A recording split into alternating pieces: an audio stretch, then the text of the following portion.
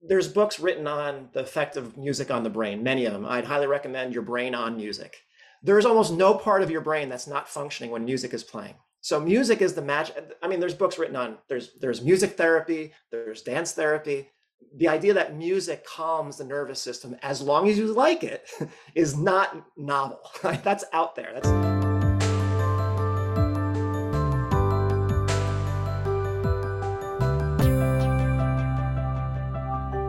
Hello there, friends. Welcome to the Happy Habit podcast. If you're just stopping by for the first time, I'm your host, Matthew.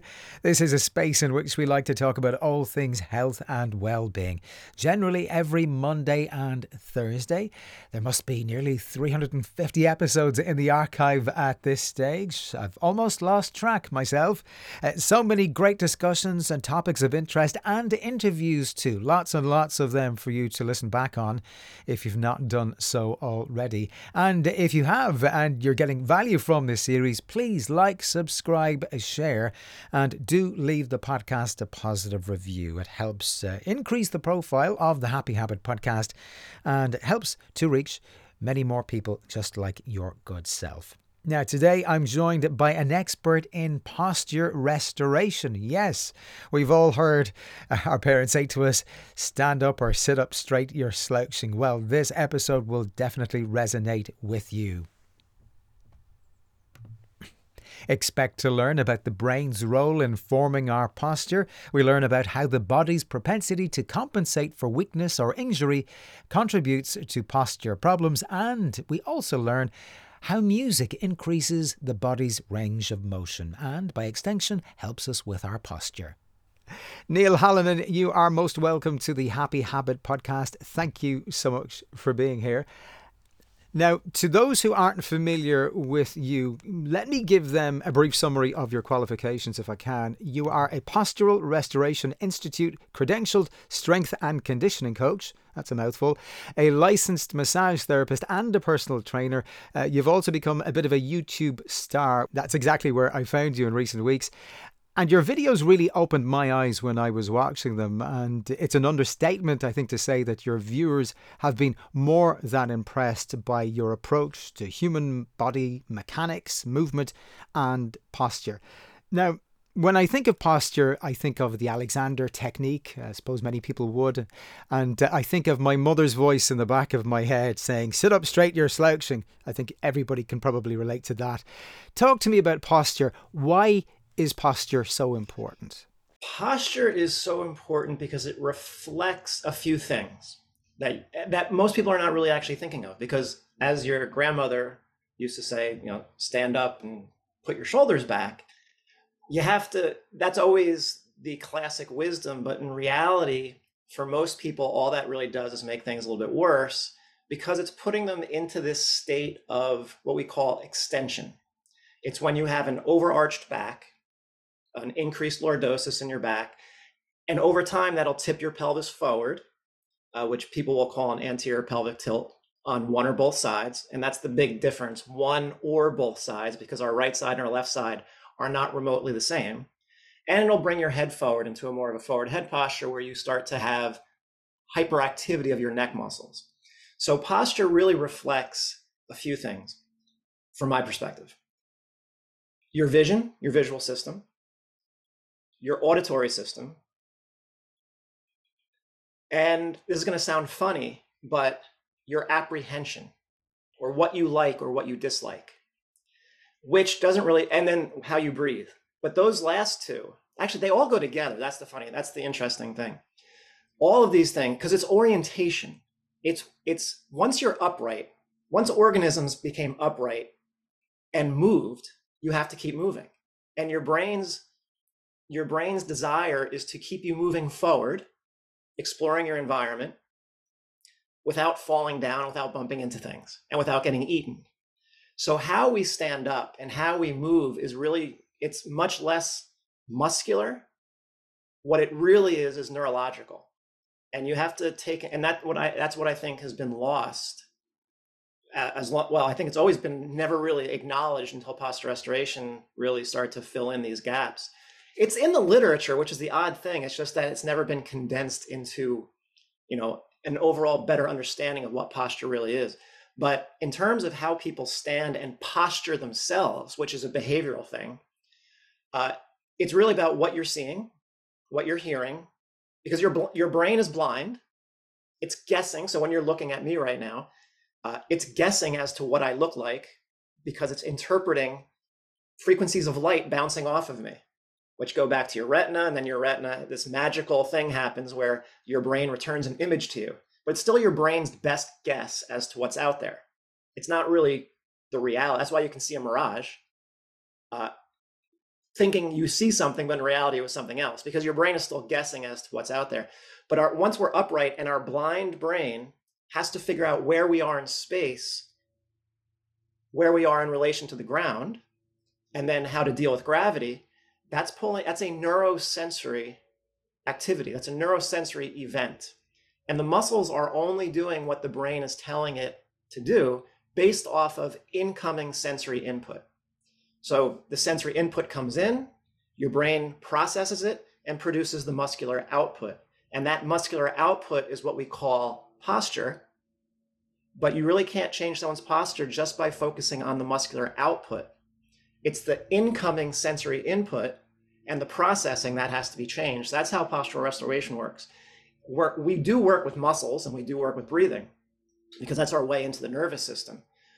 But what we're really doing is having people sense things that they've lost sense of, which sounds kind of strange, but because we're asymmetrically designed and we have the bigger right diaphragm, we have a visual system that prefers to pay attention to visual space on the right rather than on the left. And just the way the brain functions, we're just right dominant humans. And that lateralization of right is built into us. And there's books on lateralization. You can find that in the scientific literature, like right eye, right ear, right hand, right foot. That's normal lateralization. So we are right dominant humans. Now, not everyone's going to be that, but they're still going to have a bigger right diaphragm. And they're still going to have a brain that pays more attention to the visual space on the right than on the left. So that inherent asymmetry of our organ placement and muscles and how our brain pays attention to the world, the visual world, makes us more right dominant than we realize. So people might know about right eye, right ear, right hand. There's a reason 90% of the world throws with the right hand or kicks with the right foot. It's the norm. However, this right dominance plays itself out in posture and movement more than we realize. Can we talk about natural patterns of movement? I know you're passionate about this. Can you just give us your thoughts on that? So some people say there's a lot of ways to move. Maybe there is, but there would be one right way and then compensation. So we have a dominant right side. That's not a problem. Our asymmetry is not a problem. And there's books written about asymmetry. I have a couple in my bookshelf about asymmetry, and they can be found. It's not a problem to have a dominant side. It gives you an easy way to start. You don't have to think about, hey, which side should I start with to initiate my walk? You're just going to do it. You're just going to start to use your right side more than the left side just because of how we're built. But in terms of natural movement, once I remember when I say posture, we're definitely not talking about shoulders, back. We're talking about how your brain is perceiving the world and how it's instructing your muscles to move in relation to that world. That natural movement breaks down for a variety of reasons. Injuries and insult to the body can be a couple of them. A visual system that is not working properly, that has two eyes that are not working coherently, vestibular issues, anything. When these types of issues happen and you start to become unstable in your body, you're going to stay more on the right side until the point that you pretty much drop off your left side. You'll still put your weight on your left leg, but it's going to be in compensation. You're never going to do it in a true biomechanical sense. So when the organism is threatened, the natural movement stops and it becomes compensatory. So even if someone is psychologically distressed because they COVID, every PRI therapist I know has kind of talked about the same issue that, man, people's issues got a lot worse during COVID, during lockdowns, because of the tension being created inside that body and that brain was being exhibited in the body. And it's really just what we're dealing with is when people become unstable, and that happens in very predictable places, and that's going to be the left side, the left hip is going to become very unstable. 90% of people that come to see me have an unstable left hip. How do you determine that? There's tests that we have to show the instability. And that once the body becomes unstable, you have to tighten up in other areas. So once the left hip becomes unstable, you have to tighten up in other areas to help protect you so you don't fall because of that destabilized left side. And that's really the science of posture restoration, is trying to figure out how to get that brain to trust that left side again. And once we lose that left side, or your left hip becomes unstable, there's a whole series of physiological and structural and biomechanical chain of events that occur. One being, you're going to become a neck breather. You're going to lose your ability to breathe with in particular, your left diaphragm, and you start to neck breathe, and you start to use your back to breathe.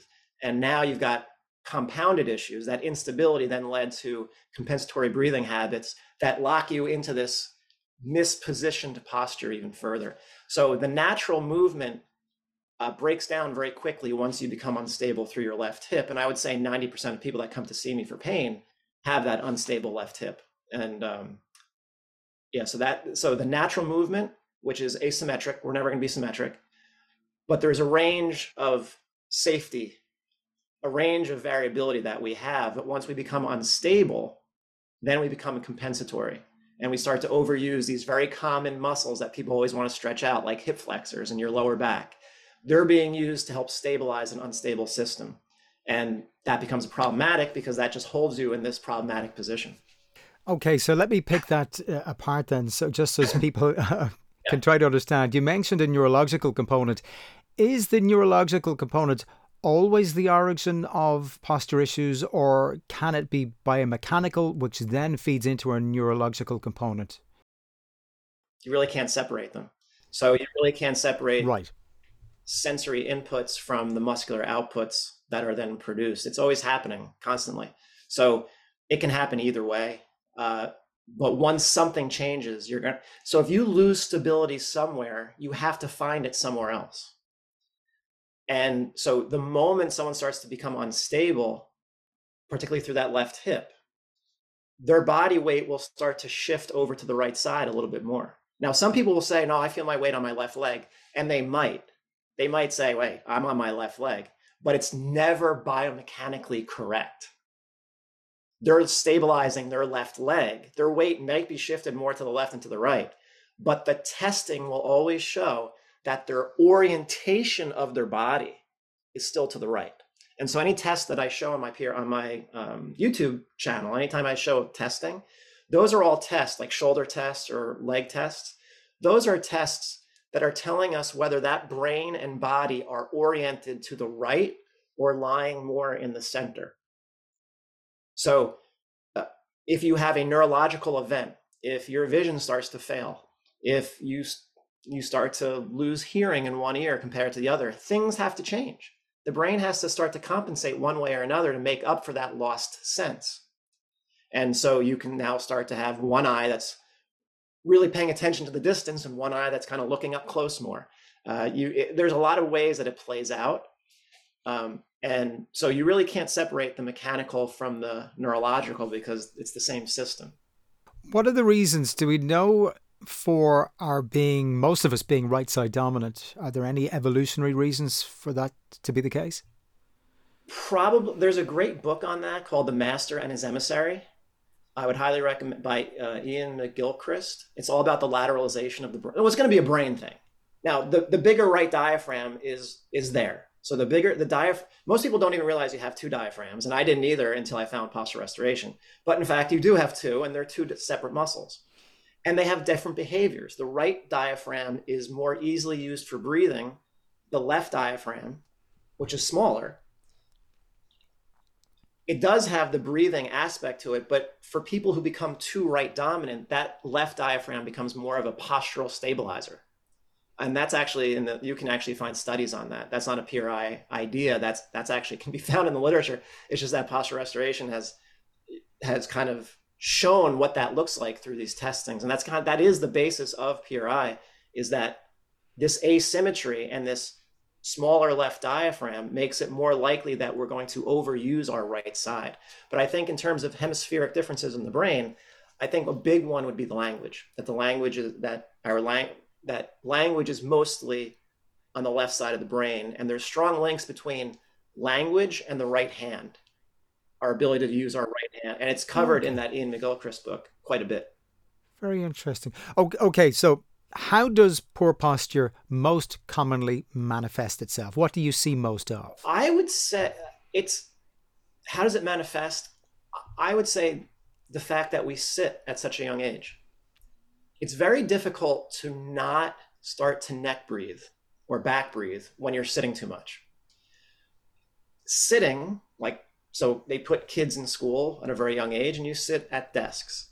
Sitting is not the norm for the human body. The brain needs to move.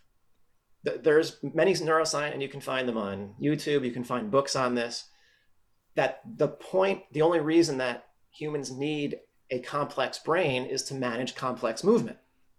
I think his name is Ted Wolpert, something along those lines. He has a YouTube, he has a TED talk where he talks about this issue that really the only reason you need a brain is to manage complex movement. And he talks about how when a sea squirt is born, it swims, but then when it finds a place to attach itself to, and it just sits on a rock for the rest of its life, it devours its own nervous system because it doesn't need it anymore. No. So we need a brain. So when we're not moving is our natural state. You have to think about hunters and gatherers. How did the human body and brain evolve? In what setting? And it wasn't sitting. It certainly wasn't sitting in a chair. Squatting's normal. But because we sit in chairs at such a young age, our very flexible bodies start to not be so flexible. And so the other problem is staring at screens so much. So I would say that the two biggest issues for posture related issues these days, PRI probably was not needed 40, 50 years ago. But because of the modern lifestyle of sedentary activity, sitting all day, and lack of movement in general, you are constraining the human brain and the human body from what it's meant to do, which is move and not stare. Staring at screens, the effort that it takes to bring your eyes together and stare at a small screen is probably the reason why myopia is increasing so much in the world. Every optometrist knows that. They don't know anything about posture restoration, but because there's no PRI trained optometrist, but your eyes, your visual system is how you move. And when you only focus up close, your brain will start to drop off the distance. And now you've got a problem. And that's going to affect your posture. So I think most postural issues at this point in time are being driven by sedentary activity. Now, of course, there's injuries and things like that will cause you to kind of tighten up your body as a way to stabilize. But in the absence of injury, in the absence of disease, sedentary lives, a brain that needs to process movement doesn't get to do it. And the effect of that inactivity, we start to lose stability and we start to overuse our neck for breathing. And once your neck is overactive for any reason besides looking around, it pulls you into this posture. Necks unground us. So when necks are overactive, they literally 23,000 times a day, how many times you breathe, that neck is going to pull your chest up from the ground, and that starts to affect how your brain is sensing the ground. So I would say sedentary desk jobs and sitting and staring at computers and screens is one of the major underlying issues why people struggle with pain and tension that they can't figure out where it's coming from. It's funny, I was at the bus stop the other day waiting for a bus, and there are lots of people, as is normally the case, during any period of inactivity. They take out their phones and their heads are craned over their phones. And what I notice, certainly in myself and in other people, is that propensity to elongate the neck. So my neck now seems to be, or my head seems to be permanently forward. And I presume then if your head, which weighs a couple of pounds, if that's permanently forward because you're staring into your phone or your smartphone, well, then that will throw it the alignment then all the way down through through your spine then as well, I presume. And then that would also affect then your breathing. You mentioned breathing earlier. Absolutely, because your diaphragms, the position, the function of your diaphragms, and it's always important, plural. You have two, and the right is much bigger than the left. It's not even remotely close if you actually look at a picture of them. It looks like one asymmetric muscle, and that's kind of how you learn about it. But in fact, it's two different muscles, and thus the asymmetry. So, but yeah, the diaphragms themselves, they are dependent upon the position of the rib cage and the spine and the position of the pelvis for their function. So if you're in a forward head posture, a lot of people know what a forward head posture is, right? The neck moves forward, the head just kind of goes with it. Once you're in that forward head posture, your neck has to become overactive just because you're pushing it forward. You're going to flex your head. So your neck flexors, these sternocleidomastoids, will become overactive. But your sternocleidomastoids are also part of the vagus system. They are muscles that are innervated by cranial nerves. They are part of the vagus system. So by going into a forward head posture, you are upsetting the whole vagal system, because now you can't rotate your head and you can't side bend your neck the way it should be, because a straight neck loses range of motion. And that's why it's so detrimental. That's why in posture restoration, all comes back to the neck. Once someone's head and neck come forward, which they will happen as they start to overuse their neck for breathing and stabilization that they lost elsewhere. Once that happens, you get stuck in this cycle of non-diaphragmatic breathing, which pushes your tension levels even higher, throws off your physiology. I mean, there's books written about breathing disorders and the ramifications. The autonomic nervous system gets completely thrown off, but it limits your ability to rotate as you move forward. So if you don't have what we call a neutral neck, so that would be about 30 degrees of cervical lordosis, a curve in your neck. If you lose that, that is going to affect everything downstream. So what we are most concerned about in posture restoration is to get that curve back in someone's neck if they've lost it. But it's a whole body issue. It's not just the neck. It could be the instability of the pelvis. It could be the lack of diaphragmatic breathing. It could be a visual system that's too constrained by the small rooms that we're forced to sit in without seeing expansion and horizons. It could be the stress that we're all under constantly. It could be. Anything that creates tension. And when that tension is not resolved through, like during COVID, tension with no way to resolve it because all your social activities got taken away. All of the normal ways that humans unwind were removed, and it's from other people. We lost contact with others. We don't regulate our own bodies as much as we think. And I've shown this in my own YouTube videos, how I can change people's ranges of motion just by singing, by reciting a monologue and acting, by watching someone else walk to a beat. Their ranges of motion change. There's so many neurological ways that the environment and other people regulate our systems. And once we can no longer regulate that tension, once the tension levels go so high and they never come back down, tension's fine as long as that tension can come back down into a cycle. So cycles of tension and detention. But once that tension stays too high, things start to break down and our breathing changes, our stability changes, our visual systems change, and we just become tight. And that becomes the problem. So there's a relationship between internal tension and external stressors then? Oh, gosh, yes. I will take away someone's ranges of motion so quickly by playing music that they do not like. I've shown this I'm a salsa dancer. I've danced for 20 years. And this is why I promote dancing so much. And there is a book called Dancing is the Best Medicine written by a neuroscientist. I highly recommend it. Dancing is a total brain integration activity. There's books written on the effect of music on the brain, many of them. I'd highly recommend Your Brain on Music. There's almost no part of your brain that's not functioning when music is playing. So music is the magic. I mean, there's books written on, there's music therapy, there's dance therapy. The idea that music calms the nervous system as long as you like it is not novel. That's out there. But people don't know how to use it. And I don't think they can put it into perspective. But I know my salsa dancing friends are almost never in pain. And if they are, they're better in 2 sessions. Whereas the average, it's funny because when I first started doing Pure Eye, I was still teaching dancing, 3 or 4 hours a night. And I needed experience testing people.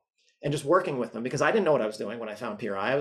I was a strength and conditioning coach, but this is way outside the realm of what you learn as a personal trainer or anything like that. So I would just test everybody. And I would always find that salsa dancers would have better ranges of motion, as long as they weren't, people who could stretch themselves out really intensely, like they had just normal ranges, like they didn't have extreme flexibility, because that can be problematic. They would just be less patterned, as we would say. And when I would start working with them, if they had pain, they got better so much faster. And I think, oh my God, this postural restoration thing is so amazing. It gets everyone better so quickly. And then when I started to work with more general population, it's like, wow, these people are a lot tighter. Like I can't make the changes with these people that I can with the salsa dancers, because rhythm relaxes the body. The moment your brain hears rhythm, the motor cortex starts to move. So I know for myself, if I'm reading, I will tighten up. If I'm reading for too long, I stand up, I can't touch my toes. But if I have music on in the background with a beat, because it's stimulating your vestibular system, I get up with no tension. So music and dancing is a huge thing in terms of getting that body and brain to relax. And unfortunately, I can't remember the original question because I started to go off on a tangent. No, well, that's one takeaway certainly from this episode. If you want to be a more fluid mover, if you want to increase your range of motion, well, then just start salsa dancing and listen to music that you enjoy.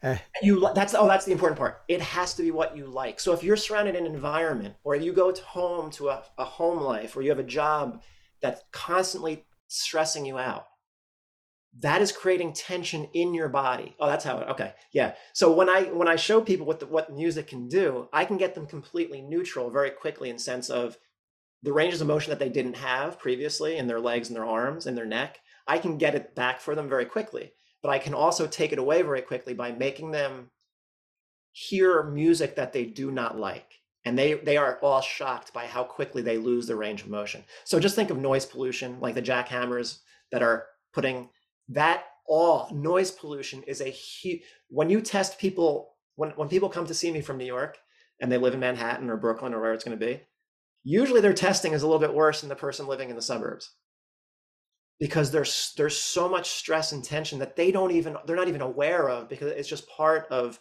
it's just part of their environment. But the environment and who you're around and the lack of movement, it all changes your physiology. It really does. And that's a big thing. And I remember the question now was, how, if you're external stress and internal tension, yes, they are completely linked in ways that we really do not understand nor appreciate. But if someone's coming to me for help with hip pain, and I can get them neutral and I can start to stabilize, like in terms of I can get them to pass their range of motion testing, which means their body has relaxed. I can start that restabilization process from a biomechanical perspective. But if they can't go home or go to work or whatever is going on in their life, if that tension levels keep going up because of what's going on in their life, I might not be able to help them too much. So many people listening to this episode will suffer from headaches. Can you talk to us about the relationship between stress and tension in around the neck, because we were talking about the neck earlier, and the formation of headaches? So one thing that you have to keep in mind also is that so you could think about TMJ, jaw issues. A lot of times there's a link between headaches and overusing, grinding your teeth, or your oral cavity habits. Let's put it that way. Because these big muscles, these big jaw muscles, the temporalis muscle, the masseter muscle, and the lateral pterygoids and the medial pterygoids, these muscles are all separate, and they really control the jaw. I'm pretty sure I've seen studies where it's showing how these jaw muscles are overused in stressed out organisms, meaning humans. So most dentists could actually say, oh yeah, when you're stressed, you start to grind your teeth. I think these are observations that people have been making for a very long time, but could never put it together in a coherent, I don't want to even call PRI a system. I call it an explanation of how right dominant humans deal and react to tension and stress, and thus how they stabilize and posture themselves, which is going to be over on the right side. The testing will show that. The moment I put the music on that they don't like, the testing will once again tell me that this brain has decided to move to the right side. They haven't moved, but the muscle activation is reflecting right-sided activity once you actually understand what the tests, what the mechanical tests are showing. So headaches, your neck, if you do not have 30 degrees of cervical lordosis, your neck is going to be overactive. A chiropractor could probably tell you that. Your neck muscles are going to be overactive because you've lost that cervical lordosis. Your jaw, the position of your jaw is directly impacted or influenced by the position of your neck. So if you fall into a forward head posture and now your jaw might actually move down and back slightly, or maybe even rotate to one side or the other, and now start to create cross bites and open bites and all these other dental issues. Now you've got improper contact. So most people, if I ask them where they sense their mouth or where they sense their teeth, most people say, oh, I sense my right molars more than my left molars. That's a completely normal answer because we're right dominant. So that's a normal answer, but that's going to create over time imbalances through the stomatognathic, this oral cavity structure, these muscles, these jaw muscles. And the jaw muscles will then start to pull on the cranium because the temporalis muscle attaches to the temporal bone and the sphenoid bone. Cranial sacral therapists could tell you this. Osteopaths could tell you this. These bones the cranium has movement available to it. It's not, yes, it's sutured, but it's not, there is allowable movement to the cranium. And actually that's the biggest problem. When the cranium gets locked up because of stress or whatever it's going to be, or a malocclusion or a jaw that's shifted or a bad bite or whatever it's going to be, that affects the rest of your system because now the neck stays tight. So there is a direct link between, in my mind, the neck that will influence the jaw, and the jaw which can influence headaches. And that's just one way. And then you have all the muscles in the back of the neck, the trapezius muscles, the suboccipital muscles. Those are all affected by a forward head posture also, which are now posteriorly rotating your head and jutting your head forward. And that's where all the cranial nerves come out of. So once the cranial nerves are being compressed, the vagus comes out of that area. Once this important circuitry is being compressed, you can get a lot of different autonomic nervous system issues. That's what it comes down to. This is all autonomic nervous system. Okay, so you're the expert here. So what's the answer then if somebody comes to you, for example, with a forward jutting head position and tight neck and pain and headaches and all the rest? What would your solution be, just in general terms, to help them overcome their stress and their pain and their improper posture? I would say 80% of people that come to me have nothing really going wrong in their cranium. Their visual system is fine. Their jaw and their teeth are fine. Everything is kind of aligned properly and functioning properly above the neck. So in that case, their forward head posture is simply generally coming from instability in the body, usually through that left hip and sometimes the right lower back, just being stuck on the right side too much. And so what we do as postural restoration therapists is getting them back onto their left side. The left side that they can't get onto because their pelvis won't turn to their left. Their neck won't turn to the left because they're stuck on the right side. So once they get the left side, and I've had people start crying immediately. I've had people just feel this sense of euphoria because they're finally on their left. The brain finally senses the ground underneath that left foot. If your center of mass is always slightly shifted to the right, your brain never fully feels the ground come up underneath the left foot. And your brain expects two. You have to have two sides. If you're only on one side, you can't move like a human. The whole process, the whole movement and breathing apparatus, even though we are asymmetric, once that asymmetry becomes too asymmetric, once it goes outside its normal range of asymmetry, that's where things start to go wrong. All we're trying to do is get you back into a more normal state of asymmetry because you're never going to be symmetric. So does this mean then you must become more actively self-aware when it comes to using the left side of your body then? Yeah, absolutely. Yeah. Now, every posture restoration technique that people call exercises, but I don't like to use the word exercise, because the moment you think of exercise, you're going to think of the gym. And that's not what this is. This is more of a neurosensory experience. This is a way to give your brain a different experience of your body in a relaxed state, because these people are already too tense. If you have them lift weights, they're just going to add tension upon tension. We're trying to detense the system, the body, so that you can finally get to your left side appropriately. And then once they build stability through that left hip and relearn how to get onto the left side, and this is where you can think of it as a more biomechanical situation. They do have to learn how to use their left hamstring, their left inner thigh, their left glutes, their left glute medius, their left abdominals, their left diaphragm. They have to, and that's what most PRI techniques are doing, is showing this brain, this individual, how to safely get on their left side, often in a position that's lying on the ground or with their feet on the wall, in a safe way, so that they don't have to deal with gravity. Because once they're standing up, if you try to do it when they're standing up and they're too unstable, they're just going to arch their back and use their neck because gravity is too threatening to them. So you start them off on the ground, let them learn how to feel a left hamstring, feel a left inner thigh in the right position with a pelvis and a rib cage and a neck that are all orienting to the left.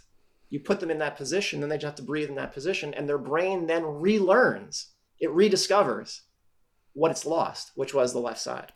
So so we work with muscles. At that point, we are really working with muscles, but it's still, we're changing the input.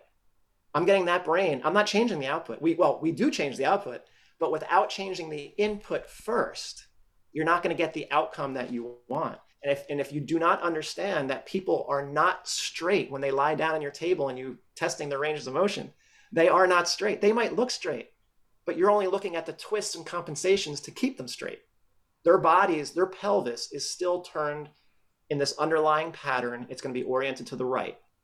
You have to get that pattern biased. You have to bias them onto their left side to actually get to use their left side. You don't have to work hard. You don't have to work harder to get your right side. You're already there. You have to turn off the right side and bias the left side to actually use the left side. That's the important thing to remember. Even when you think you're straight, to your brain, you're not, because you still have that bigger right diaphragm and you still have a visual system and a brain that prefers to pay attention to the right side more than the left. So to get truly on your left side, whether you're weightlifting, if you're doing lunges or whatever you're doing, you actually have to turn your pelvis a little bit to the left. Otherwise, to your brain, it's still to the right because of this right dominance. Okay, you mentioned muscles there, which is good because I want to talk to you about the psoas. I also want to talk about low back pain. So many people out there suffering with low back pain. Can you talk to us about the significance of this right side dominance, the psoas muscle, and lower back pain? Yes. So this right side dominance is going to put the pelvis. So remember, your pelvis is connected to your lumbar spine, which is connected to your rib cage, which houses your diaphragms. So and one of the muscles that attaches to the diaphragm is the psoas. So the psoas muscle itself is pretty much inseparable from the diaphragm. I even have a video on my YouTube channel which shows they're doing a dissection. You can actually find the YouTube video. I think it's called the deep frontal line dissection. But you see someone doing a dissection of some type, and he's tracing this line from the tibia, from the lower leg, all the way up to the tongue. And you can see how it's all connected. And when he gets to the psoas, and he's on the left side, when he's tugging on the left psoas, the diaphragm is moving at the same time. So they're completely connected, and you cannot separate them. So when a pelvis is oriented to the right, because of this ingrained pattern that's inside all of us, the left psoas is usually a little bit overactive, and it holds that. The psoas playing a part in anterior pelvic tilt, if you want to think of it like that, is well understood. It pulls your lumbar spine forward, tips your pelvis forward. That psoas is connecting to the diaphragm. So if you're not diaphragmatically breathing with your left diaphragm, that psoas is going to have a very hard time to quiet down. And once you're in this position for too long, your back is overarched on one side. It's going to be the left side. Now, you might have pain on either side, but you're stuck in an asymmetrical position. So the forces on the spine are never getting to change, because even when you put your weight on your left leg, your body is not fully going to the left. It's staying oriented to the right. So these compressive forces that occur in the lower back, if those compressive forces were able to alternate, just like your tension has to be able to alternate, tension goes up and then tension goes down, tension goes up, tension, that's how it should work. But when that system gets disrupted, now think about compression. If you put your weight on your right leg, your right side compresses into the ground. Your left side decompresses. You can't have compression going on both sides of the body at the same time. If you do, you're stuck. It's like a computer program, you hang. It's not going to work. You can't have two leaders. They have to alternate. So that right side will stay compressed, the left side will stay decompressed. If you can then get onto your left side, have the left side of the body compress, and have the right side decompress, now that spine and lower back and pelvis can rotate in the opposite direction. You've just relieved your disc issues. You start to get disc issues because you're always stuck on one side. When people get diagnosed as having a scoliosis that they didn't have as a kid, and the doctors will often say, oh, it looks like you have mild scoliosis. What they're likely looking at is this pattern that we've identified. That not me, that the founder of posturation identified, that he calls this left AIC pattern. They're just looking at a body that's stuck on the right side. Get them onto the left leg, that spine will then go in the opposite direction. Because you have to have a wave. You need two sides that work together. If you only have one side, you don't have a frequency. You don't have alternation. You don't have compression and decompression. You only have one. And on each side, they have to alternate. And that's what it comes down to. You talked about breathing there. How do we foster the correct breathing technique then? And this is what I wish like psychologists need posture restoration. Because you can have someone try to diaphragmatically breathe all day long. But if that psychologist can say, oh, this person's stuck in a state of fight or flight. It's so obvious. They're all amped up. They're all tense. But their body is stuck in that position. It's not only the mental aspect of it or the psychological aspect of being tense. The amount of people who finally get onto their left side and they just feel so much more relaxed. They become ungrounded. That's a word that they use in psychology quite often. The idea of someone who's psychologically grounded or ungrounded. That's a real thing. But your body becomes ungrounded. So on one side in particular, the left side becomes less grounded and the right side becomes too grounded. But you cannot diaphragm. Remember, to improve your breathing, your right diaphragm is still probably working perfectly well for most people, but you need the left diaphragm in your life also. So to really improve your breathing, you have to be able to turn your pelvis to the left, turn your lumbar spine to the left, sense the ground underneath your left foot, your left heel in particular, so that your weight, your body can be centered over the non-dominant side, and then breathe. And now you'll have a left diaphragm to go with the right diaphragm. And now the right side starts to relax because you're actually on your left side. So the whole system starts to work. The problem is when this asymmetry becomes too asymmetrical and you're only using one diaphragm. And if you're only using one diaphragm, you still need to breathe. So you're going to have to pick up the slack by using your neck. And that's now you're a neck breather. So it really still going to come down to this left side and right side being different. And people have to learn how to use their left side appropriately so that they can then diaphragmatically breathe. So you can try every breathing technique in the book, but without recognition of the difference between the left side and the right side and how we preferentially use the right side because we center ourselves over the dominant right side, you might have some improvements, but I think you're going to struggle to really fully resolve your issues. And of course, it depends on how unstable somebody is. Some people, they're still intact. Like their left hip really didn't become unstable. Their body is relatively stable still. They can get better very, very quickly. But the more instability there is in a system, the more it has to tighten up in other places. And the more it has to tighten up to not fall down and to stay safe, the more you're going to neck breathe, the more you're going to lose your diaphragmatic activity, the more your tension levels are going to go up. So it's completely holistic. But so you have to, but again, you can influence that through what you're hearing, what you're seeing, put a lens on, change someone's glasses, change their prescription. Oh man, they might breathe much better because it changed their autonomic nervous system. Anything that changes your autonomic nervous system, any influence on the autonomic nervous system can change how someone breathes. So again, it can be your environment, it can be what's going on in the world, it could be the elections, it could be whatever stresses you out will change your physiology, and it's going to change your breathing.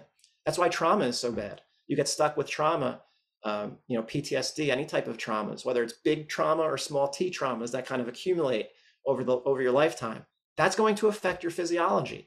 And once you start to neck breathe more, because you're tense, you're not going to stay balanced. You're going to shift more to that right dominant side, because that's where your brain, it's the path of least resistance. So there's no one thing you can do. It really has to, different people need different things. Let me just put it that way. So and that's what people get a little bit upset on, even on my YouTube channel with some of the comments. They don't like the idea that there's not one exercise you can do for every single person. Because that's what we're trained to think, like, oh, what's the one exercise to get rid of SI joint pain, or the one stretch? It doesn't work like that. There's too many different components. And I know from my own personal history, because I was a cranial patient, my visual system, my brain stopped using my left eye, my jaw was torqued to the right, I had a complete imbalance through my cranium, it was completely torqued and twisted. My lower body, the chronic pain that I was in, my ears started to ring at 14 years of age. Something was seriously wrong. I've lived it from it started to really get bad in my sophomore year in college. So when I was about 18 or 19, and then until I was 35, SI joint issues, neck spasms, shin splints, plantar fascia, I had it all. My lower body was never the problem. Never. It was all my sensory processing because of the insults that went on through bad orthodontia from people who did not recognize an asymmetrical torqued cranium that should never have gotten orthodontia in that state, because they just locked me into a aberrant state, from a visual system that was not working properly. That's what posture restoration is looking for. Other people they don't consider that. They're not considering, when you go to an orthodontist, they're just going to straighten, usually most are just going to, well, you're paying me to straighten the teeth, so I'll straighten the teeth. But they're not checking the underlying structure of the rest of the body. If your neck does not have 30 degrees of lordosis, you do not want to be changing your teeth, because now it just might lock you into it. You want to try to get that lordosis back through stabilizing the pelvis, through repatterning your breathing so that you can start to use your diaphragms, so your neck relaxes. And if that happens, your neck might get that 30 degrees back. It can happen really quickly. Now you're probably safe to get that orthodontia, because your jaw will probably move also. So you don't want to lock yourself in to into a straight neck position, because now you're going to be completely autonomically unbalanced. So it's amazing. We all seem to be perpetually in a state of compensation then, really, don't we? To one degree or another, yeah. And it just depends on how you can manage it, being aware of it. Really it's being aware of it in the first place. And that's what I'll take yeah. from this episode. It's actually being aware of how you position yourself, how you carry yourself. And as you said, most of us have a bias towards the right side. So it's being aware that we need to equalize our how we sit and how we stand and how we move, so as we integrate the left side more so into how we move. Yeah, because as you're sitting there, you're probably sitting more on your right sit bone than your left. That most people will be. Some people say, no, I feel my left more. I don't want to hear that, because that's not a normal pattern. Because in my mind, then I say, wait a minute, why is this right dominant human with the bigger right diaphragm and a brain that likes to pay attention to the environment on the right side more than the left, why are they on their left sit bone? They probably have a lot of compensation going on. That's not a normal answer. So someone might say, oh, I'm on the left side, I'm already good. I doubt that. But just because no one comes in testing on their left side, the tests all reflect someone who's oriented to the right. So if someone says, oh, I feel my left molars more than my right, or I feel my left sit bone or my left foot more than my right, on someone who's never done posture restoration before, and I know they're in this pattern, I think to myself, oh, how'd that happen? I want someone to feel the right sit bone more, because it's normal. I just want you to be able to use your left side again. But that's why music and dancing, the rhythm will put you back on your left side. If you go for a walk with no music, you're going to spend too much time on your right foot, because everything in your body is still oriented to the right when you're in this pattern. But if you put music on, your brain will entrain with, and if you can identify the rhythm, so you use 4/4 timing, 1 2 1 2 or 1 2 3 4. If you can find the rhythm and you time your heel strikes with the rhythm, that will relax your hip flexors and your neck so quickly because it's putting you back on beat. Someone who's oriented to the right and stuck in this pattern that Pure Eye identifies, they're walking off beat. They're spending too much time on their right foot. And I believe I had an online client one time who was from, I think he was from the Netherlands, and I think he used to do speed skating. And apparently, don't quote me word for word on this, but it was just so awesome in my mind that he mentioned this, that there's something in speed skating, I think it was, where they call it mop leg, that one leg, and I think he mentioned the left, becomes almost unusable. That's the issue. That's the same. It's like a peg. Sometimes people will say, like, my left leg just feels like a peg. Like I put my weight on it and it just pushes me back. A kickstand. That's the pattern. So music will change that very quickly because your brain, your internal metronome is broken because your pattern, you're too asymmetrical. Your brain will link up with the external beat and put you back on beat. And your body will relax very quickly if you can get your heels to hit with the beat. And all that research, you can find that on Parkinson's patients, the effect of music on Parkinson's patients. Tons of research on that in the basal ganglia and all these other areas of the brain that are integrating movement and auditory cues. I mean, your brain doesn't know it's listening to music. It's hearing some sort of cue that your brain can cue in on. It's a pattern of notes that your brain can then figure out how to move better because it's listening to this pattern, this cycle of patterned beats. And that's what we're talking about. Everything is patterns. It's all patterns. I absolutely love the holistic approach. I love the fact that from a neurological standpoint, it has a bearing on our ability to move, and then that will then determine whether we compensate or overcompensate in one area or another. I love the fact that something as simple as awareness of where we position ourselves has a bearing on things. And I think my favorite part of this interview is the fact that music and movement and salsa can also bring about a freedom and help with our movement. It's just extraordinary, but it's also common sense at the same time. It's so common sense that no one thinks of it. It's so common.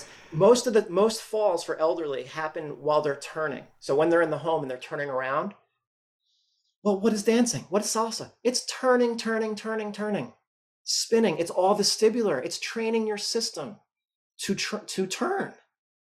Don't wait until you're 60.